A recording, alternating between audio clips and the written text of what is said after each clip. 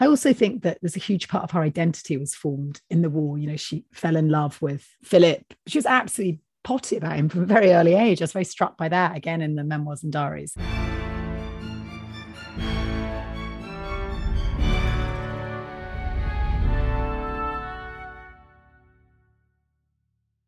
Hello and welcome to this bonus episode of the Aspects of History podcast. My name is Oliver Webb-Carter and I'm the editor and your host. And as I promised on Saturday, Dr. Tessa Dunlop has joined me to discuss the Queen's death and the media's response to it.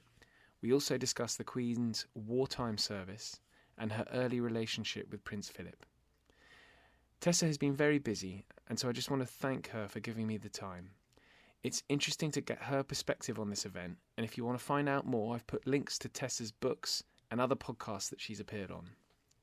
If you can subscribe, that would be fantastic, and if you like the pod, please give a review on Apple Podcasts. Google doesn't let you, I don't think, but Spotify operates a star system out of 5, so don't be shy. I'll now hand you over to Dr. Tessa Dunlop.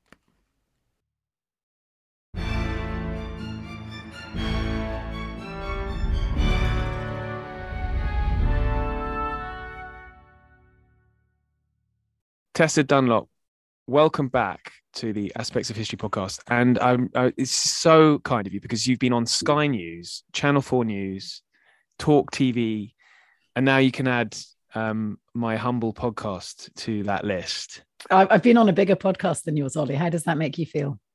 Well, is it bigger? Yeah, newscast. It's the BBC one. Oh, actually, on that day, it really was it's the fourth day in or something, and I had really no sleep, and I got someone to line everything up for me. Literally, I've now become a diva, and so I just went from one Zoom link to another, and suddenly I was like down the line with Jim Knockerty, and I got sort of weirdly competitive. I thought, well, bugger me, he's not a historian. I sort of out-historied him to the point that the producer sent me a text in the middle, and he said, "This is meant to be actually a news program, not a history lesson." I was like, well done. Well, you'll be, if you're a diva, you'll be on Meghan Markle's podcast next. Yeah, maybe I should wait for that. Yeah, I'm going to wait for my invitation. I'm actually kinder about Meghan than many people are, especially whenever I go into the Mail, because as we know, the Mail and Meghan don't have a particularly kind history. No. I don't think kind is a word that comes into that relationship. Anyway, we're going to talk about the late Queen. Let's talk just very briefly, if we may, about the coverage. What's really interesting about the sort of popularity of modern monarchy, Britain's monarchy, is that it's a bit of a construct. It's a sort of an invented tradition, one very deliberately done at the turn of the 20th century, when there was sort of imperial argy-bargy going on between the European thrones. And one of the ways in which you inculcate or make big, aggrandize a royal house is partly through paraphernalia and ceremony and pomp. And we got all that kind of on track, particularly by the end of Victoria's reign, the diamond and the golden jubilees, and then her funeral. Even though she was like the widow of Windsor, she hated coming out on show. But what's interesting is the oxygen for this new popular, powerless monarchy is the press. You need a very supportive, right-leaning press to transport the message, to mobilize the masses. And we're seeing that very much. And I am a facilitator of that press game, I recognize. We see that very much at the moment. And I'm kind of struck, and I'm aware that there's quite a few days to go, over a week to go before the state funeral. And I wonder to what extent the press is going to keep up this blanket coverage, and to what effect. You'll remember with Philip's funeral, there was a bit of a backlash. He obviously wasn't the monarch. He was a supporting role. But there was a bit, people sort of complained, and the BBC put up a sort of, you could post complaints on their webpage. And I do worry, obviously the Queen isn't there to moderate any longer. I don't think there's any harm in having the cortege or the coffin lying in state and then going to another news story. Well, I think that's right. I think when there's something to transmit, like the proclamation yesterday, that's obviously an event that hasn't been seen on TV before. But that's different, isn't it? That's Yeah, and at the moment, I can understand why it's been more or less blanket coverage, because we've had the proclamation and the death and obviously the Queen on the move now from Balmoral. But I support all that, and I'm a monarchist, and insofar as I think the institution of monarchy works very well for the British Constitution. But I think that 10 days is quite a long time. Indeed, we've got more than a week now until the funeral. Yeah. How do you feel So it'd be interesting. It'd be interesting to see how the press are going to handle the next week. Obviously, there'll be another build-up for the funeral, but I wonder in the interim what the tone will be. Obviously, we've got Prince Charles, quite rightly, going to all four corners of the King Charles. British Union. King Charles. Oh, I just said Prince Charles. Yeah, it's because I'm tired. Lucky I didn't do that on the Jim Noggerty newscast, eh? And King Charles. What was I going to say about King Charles? Yeah, he's going to. And Liz Truss has jumped on his coattails. She's going with him. Yes, I'm surprised at that. Well, do you think he felt he couldn't say no? Oh, it was a request from the Prime Minister, was it? Yeah, well, it's not stipulated. There's no procedure that says the Prime Minister should accompany. But the Prime Minister being there immediately makes it political. And the whole point is the monarchy's above politics. If I'd been Prince Charles, I'd have said, get on out, girlfriend. This is my gig, not yours. I've been waiting for this gig for 73 years. I'd have given her the old heave-ho. But they're probably sticking to each other like glue because they're both newbies, aren't they? Yeah. That must be it. I mean, you're right. It does make a political statement that it does, yeah, especially in places like Scotland that didn't even vote the Tory MP, a Tory Prime Minister, and Wales and Northern. I mean, it's a much far more toxic brand, Liz Truss, in those three nations than she is in England. Well, we'll see how that goes down, because I think that's only just been announced this morning. We're speaking on the 11th. Yes, I think you should sit slightly further back from your microphone, just slightly. Just thought I'd give you a bit of a tip there for your own podcast. There we go. Good. Now we can move on to the Queen. We're going to do a quick 10-minute podcast on this. Sorry, I've now waffled on at great length about other things. And then we're going to return to the subject of Elizabeth in her early years later on in November, aren't we, Ollie? Yes, I've effectively given you control of this podcast, as my listeners would have just heard. Yeah, good. So let's just recap. I talked to you last for a Jubilee edition with regard to Her Majesty's service in the ATS, the Auxiliary Territorial Service in World War II. I should just point out here that I did a Radio 4 documentary about this. It went out a few days ago. I'm not using your platform to advertise on the platforms. Obviously, I'd never dream of doing that. I will put a link in the show notes. Don't you worry. Yeah, you do that with some of the original women from the ATS. And Betty rang me yesterday. She's 99. She went, Tessa, everyone says the Queen's like a grandmother. She said, she's actually younger than me, like this. And I've never been a grandmother, said Betty. So funny. We forget, because the Queen was so old, obviously, that she came in many forms and packages, for Betty and for Daphne and for Barbara in the ATS. She was actually their junior, Anyway, just a quick note on her. Since I wrote Army Girls, actually, I came across the Windsor Diaries, written by a sort of an aristocratic girl, Althea, who, because she was a girl, failed to inherit a dukedom, and therefore sort of was sidelined and spent most of the war in Windsor Park, and became really the sole playmate of the two princesses, although she was sort of slightly dubious, 3 years older than Elizabeth and 7 older than Margaret. But she wrote these wonderfully candid diaries that were published in 2020. And they've been very useful for my subsequent research. But she's hysterical because she's obviously a classic posh girl, totally aristocratic, doesn't really like it when Princess Elizabeth does a pantomime with the local children on Windsor Estate, doesn't sort of like the backslapping and the handling of the commoners, really thinks it's most unbecoming, totally misses the point of modern monarchy and the kind of bond between the people and the princess. And her other horror is when Elizabeth joins the ATS, because of course it's, the Auxiliary Tart Service. It's a sort of demeaned, much lower, it has much lower standing than the other two female services. She's in the VAD, being a true posh girl, of course.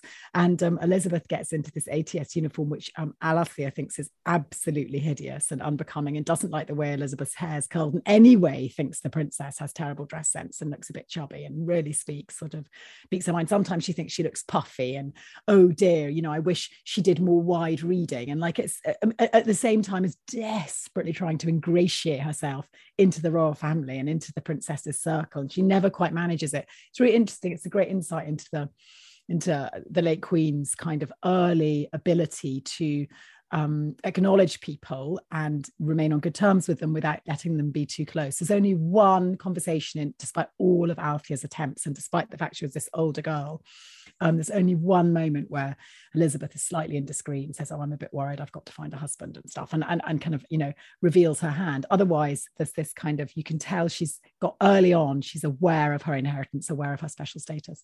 Anyway, off she goes to be this, eventually becomes this woman in service, which of course Althea thinks is terribly common. And so does the king. The king doesn't really approve of women in service. But what can you do if there's been a sea change in thinking since the beginning of the war, 1941? Of course, we've talked about this, Ollie, 1941 being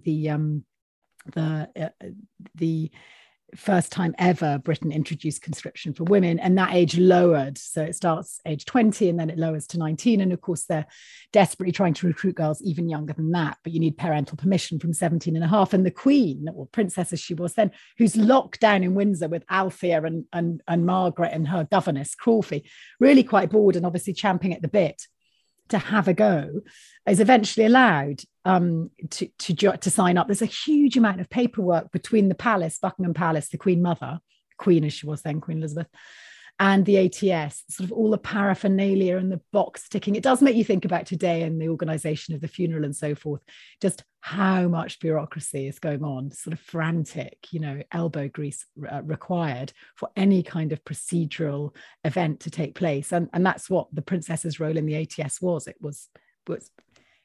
was ceremonial more than anything else. But even looking at the proclamation yesterday, which was hugely bureaucratic, really, when you listen to what they were running through. So moving forward. Yeah, and by the way, it's just a big day off, a big paid day off for politicians, wasn't it, really? I just looked at them all. Parliament's been suspended, I believe. And I know. Well, they're just raking him for doing nothing. I'm sorry, I've got nothing. all grist to King Charles, who's now having to properly work, age 73 and a half. That must be quite a shock to the system. I mean, he's not a spring chicken. Most people are sliding into a gentle retirement at 73 and a half, over a nice glass of vino and probably a copy of the Telegraph. I think that's probably his paper of choice, although he is a big environmentalist. Are you sure about that?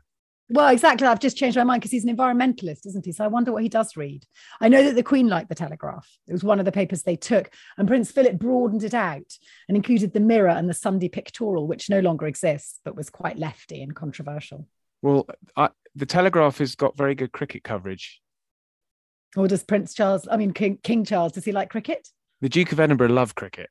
Right, well, the Duke of Edinburgh would have gone for the Telegraph for sport. I'm not saying the Duke of Edinburgh didn't read the more right-wing press, but the papers that Buckingham Palace took, the base of them, it was a broader church, thanks to Philip. But I don't know about Charles, but he is, he was the man who originally talked to plants when no one else realised that plants had a voice. So he's kind of a pioneer in that way. Anyway, going back to Princess Elizabeth, because you're only getting 10 minutes because I've moved on. Well, you've gone over. Harder and bigger platforms. You've given me additional minutes, so that's very kind of you. I think we should move. The additional minutes for your Patreon clients. Do you have Patreon clients yet, or are you not successful? No, we don't. We don't limit our content to our customers because this is the way of connecting authors with listeners, and so we don't want to limit. Move further away from the microphone. Limit the number there. Thank you for that more advice. Okay. And so I've mentioned the Duke of Edinburgh. This is your next book, which I know you're revising at the moment because you'd finished it the other day. I haven't though, because I've been too busy doing teletarting, haven't I? I've got to, basically it was in with the copy editor, Philip and Elizabeth, the early years, story of young love and marriage, etc. And the Queen died just as it had gone to the copy editors, and I've got it back and I've got to top and tail it differently and change the tense, and I haven't touched it because I'm too tired. And grammar, what do they say? Write drunk, edit sober. I hadn't heard that. Yeah, so, and I always think when you're really tired, it's a bit like being a bit drunk, isn't it? You're a bit sort of, you're loose-lipped, as I am at the moment, Ollie, very loose-lipped, especially for you. So where were we? So the Queen goes and does Princess Elizabeth goes and does her service, which is what I was going to quickly talk about. You can read all about this, obviously, in the Jubilee edition of Army Girls, just in case Ollie forgets to steer you in that direction. That's the Jubilee edition of Army Girls. I'm sure Ollie will help work out how we can get you a signed copy. Actually, there's a really good publisher that's got some signed copies, signed also by Barbara, who always reminds me that she's older than the Queen and not to be confused with the Queen. Fox Lane Books, they're called. You should follow them on Twitter, Fox Lane Books. They're a virtual bookshop. and they do signed copies and stuff. I will provide a link in the show notes for anyone who would like a signed copy. Thank you. Would you do that? They're paperback signed by me and Barbara. Barbara and I. Me doesn't sign a book. I do. So the Queen, as Elizabeth, goes down, and as you'll discover in the exclusive Jubilee content, that she's a curious conundrum even at that stage in her life. So she's 18, rising 19, at the very tail end of the war. And Gwen, who I spoke to, bless Gwen, she's wonderful, age 98. In fact, she's in that Radio 4 documentary. She vividly remembers the princess. And two things stood out. One was the princess's kind of reticence, not necessarily reticence, but a kind of almost an absence of knowledge about how to handle herself around her peers. You know, she really had been cloistered in an ivory tower. And her governess says that, Corfie says that in her Little Princess's memoir, that she didn't go to school. And then war comes, so she has even less exposure to ordinary folk, whatever that might mean, and even to extraordinary folk. Her parents are away, wandering around bomb sites and doing their bit. She's trussed up with this eccentric aristocrat, Althea, and Margaret and Corfie, and somebody comes in and teaches them how to draw pictures, and somebody pops in and teaches her about the Constitution. But that's been about it. And French. She learned French. She learned French. Yeah, she was good at French. She was fluent at French. Yes, she was. Better than Philip, who, of course, spent quite a few years in Paris when he was exiled as a prince. Anyway, back to Elizabeth. And she also learned to paint, and she had the odd dance with the Grenadier Guard. But generally, her life had been very rarefied. I mean, it was the gilded cage in war. I know they sort of drew a line on the bath and tried to follow rations and stuff, but really it was a pretty privileged existence in this extraordinary fortification during the war. It was ringed by anti-aircraft guns, Windsor Castle at the time, and all the sort of blackout blinds and all the art was taken down. Queen Mary thought it was a hell of a place in the war. But so she goes down, and she's shy. She doesn't quite know how to sort of be, I think it would be fair to say, partly because she's aware of her exceptionalism early on. We know that she knows she's in line for the throne from the age of 10. And partly, I would presume, because the likes of Gwen, are also a bit not starstruck, but aware that, hey, this is a princess. Although Gwen said we only curtsied to her when the cameras were around. And the other thing that she was very struck by was the princess's how self-possessed she was around the press. So while the girls knew how to, all the girls in the ATS, knew each other and were hanging out, and the Queen found that a bit difficult, or the princess did. When the press comes, of course, Elizabeth immediately knows what to do. She sort of goes into a set role. She does her choreography photographs. She handles them very well. Whereas for all the girls, the ATS girls, a lot of sort of giggling and sort of, tittering and practicing curtsies when the King and Queen arrive, because of course the press call come when the royal family come to visit Elizabeth, looking under the lid of a Bedford truck. So I thought those were quite interesting insights into the early years of Elizabeth. I also think that there's a huge part of her identity was formed in the war. She fell in love with Philip. She was absolutely potty about him from a very early age. I was very struck by that, again, in the memoirs and diaries. But that's very classic kind of, girl back in Britain falling in love with, military hero. It's absolute textbook. I mean, I've written a lot about war veterans, and I don't think I've met very many who didn't have a sweetheart of some sort somewhere. Most of them survived, but some didn't. Luckily, Philip did. And also that handmaiden role that she had. But people like to sort of, I think, project onto the Queen all sorts of ideas. I wish she were feminist. Was she this? I don't believe she was. She was a monarchist. That's what, first and foremost. She believed in the monarchy because her father had sacrificed a lot to become king in the wake of his brother's abdication. And if that meant she was a working mother, so be it, because the greater cause was being a monarchist. But I don't believe she was a sort of progressive. In fact, I know she wasn't a progressive liberal. I think she was rueful about the fact that she had a sort of bigger role than Philip. I think that was always one of the conundrums of her marriage.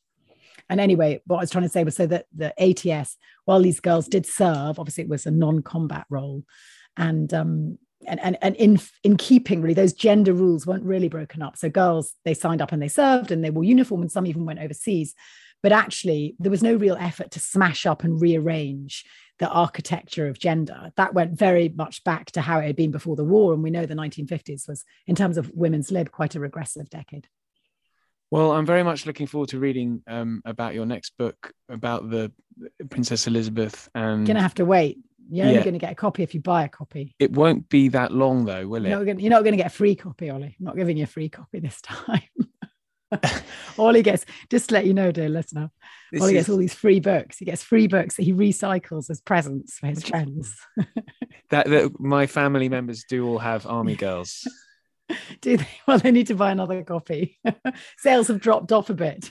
But I was going to say that the one thing I noticed that struck me, and I'm not the only one, is that the Duke of Edinburgh dying a year ago, the Queen has followed not long after. That's quite. Yeah, I think. Is that because you work with a lot of women in extreme old age? Is that the soulmate has gone? Is that something that? No? I think they were both so deep into old age that they were always going to follow one quite quickly on the heels of the other. You don't live much beyond 96. There ain't many years left, even if you're, she was never on course, I don't believe, to go over 100. She's had 4 children. That weakens you. Most of the really, really old women I know don't have 4 children. Most of them are childless, actually, interestingly. There's been no research done in the extreme elderly and the impact of childbirth in the mid-20th century. But the Queen, her own mother lived, I think, to 101. And I think that I would have been amazed if even before Philip died, I didn't think the Queen would make it to 100. There was a sort of a fragility to her that sort of set in a couple of years ago. I mean, I'm finely tuned to it. I have a lot of extremely old women, like one at the moment is on end of life. Daphne rallied and made a recovery, but Joyce, one of my Century girls, is on end of life. And I went to visit her in May and I thought, not long. I thought, this sounds awful, like sort of voyeuristic kind of guessing game of death, but you do get a sense. And also I have to divvy up where I place my energies. If I have, say, about 30 women, 95 plus, who to invest time in, you want to make sure they don't slip away and you haven't not visited them, or so I do try and, to an extent, make sure that I've checked in before their great departure. I love 2 of my very dear favourites, Bletchley girl Pamela, who actually features in my Elizabeth and Philip book because she knew Philip's all-time girlfriend, Ulsa Benning, later Heineke, can't remember her surname, but anyway, they worked at Bletchley Park together. A very pretty girl. Anyway, Pamela died at 103 last year, and I remember Army Girls was just coming out, and I was devoted to Pamela, like she was a proper friend, and I knew she was dying, and I thought, I've got to get to her. I was so bombed out with 17 veterans attached to Army Girls, and Pamela is a totally another kind of separate relationship and separate book. And I did get to her. I went to see her weeks before she died, and I was really, really glad I had, because she was still compos mentis. Ditto Anne. Anne was a Century girl. And can you put in the show notes all my books, please?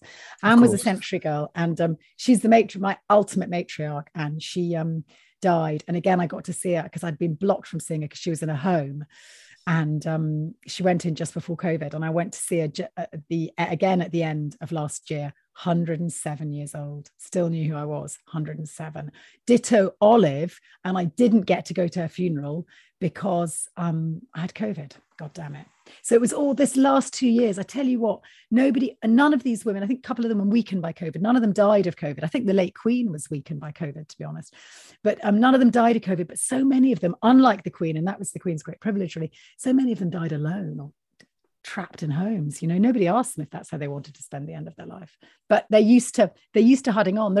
Prince William, I think, said something very interesting in his statement yesterday. It's a 240-word statement, something about having how the Queen set an example of duty and service from a different age, but which has been useful for him and our generation. And I thought it was well put. Certainly, I complained on behalf of the women about lockdown and stuff, but they wouldn't have complained. It's just something else they had to put up with in a very long life of putting up. Because and that generation of women did put up in a way that my generation don't. I'm Doctor, by the way. You introduced me as Tessa. Well, this woman has a title, Doctor. See, a generation before Joyce, who was a doctor and is now an honorary fellow of Newnham College, she would never correct you, aged 103. Well, Dr. Tessa Dunlop, thank you very much for giving me your time. Thank you very much for listening.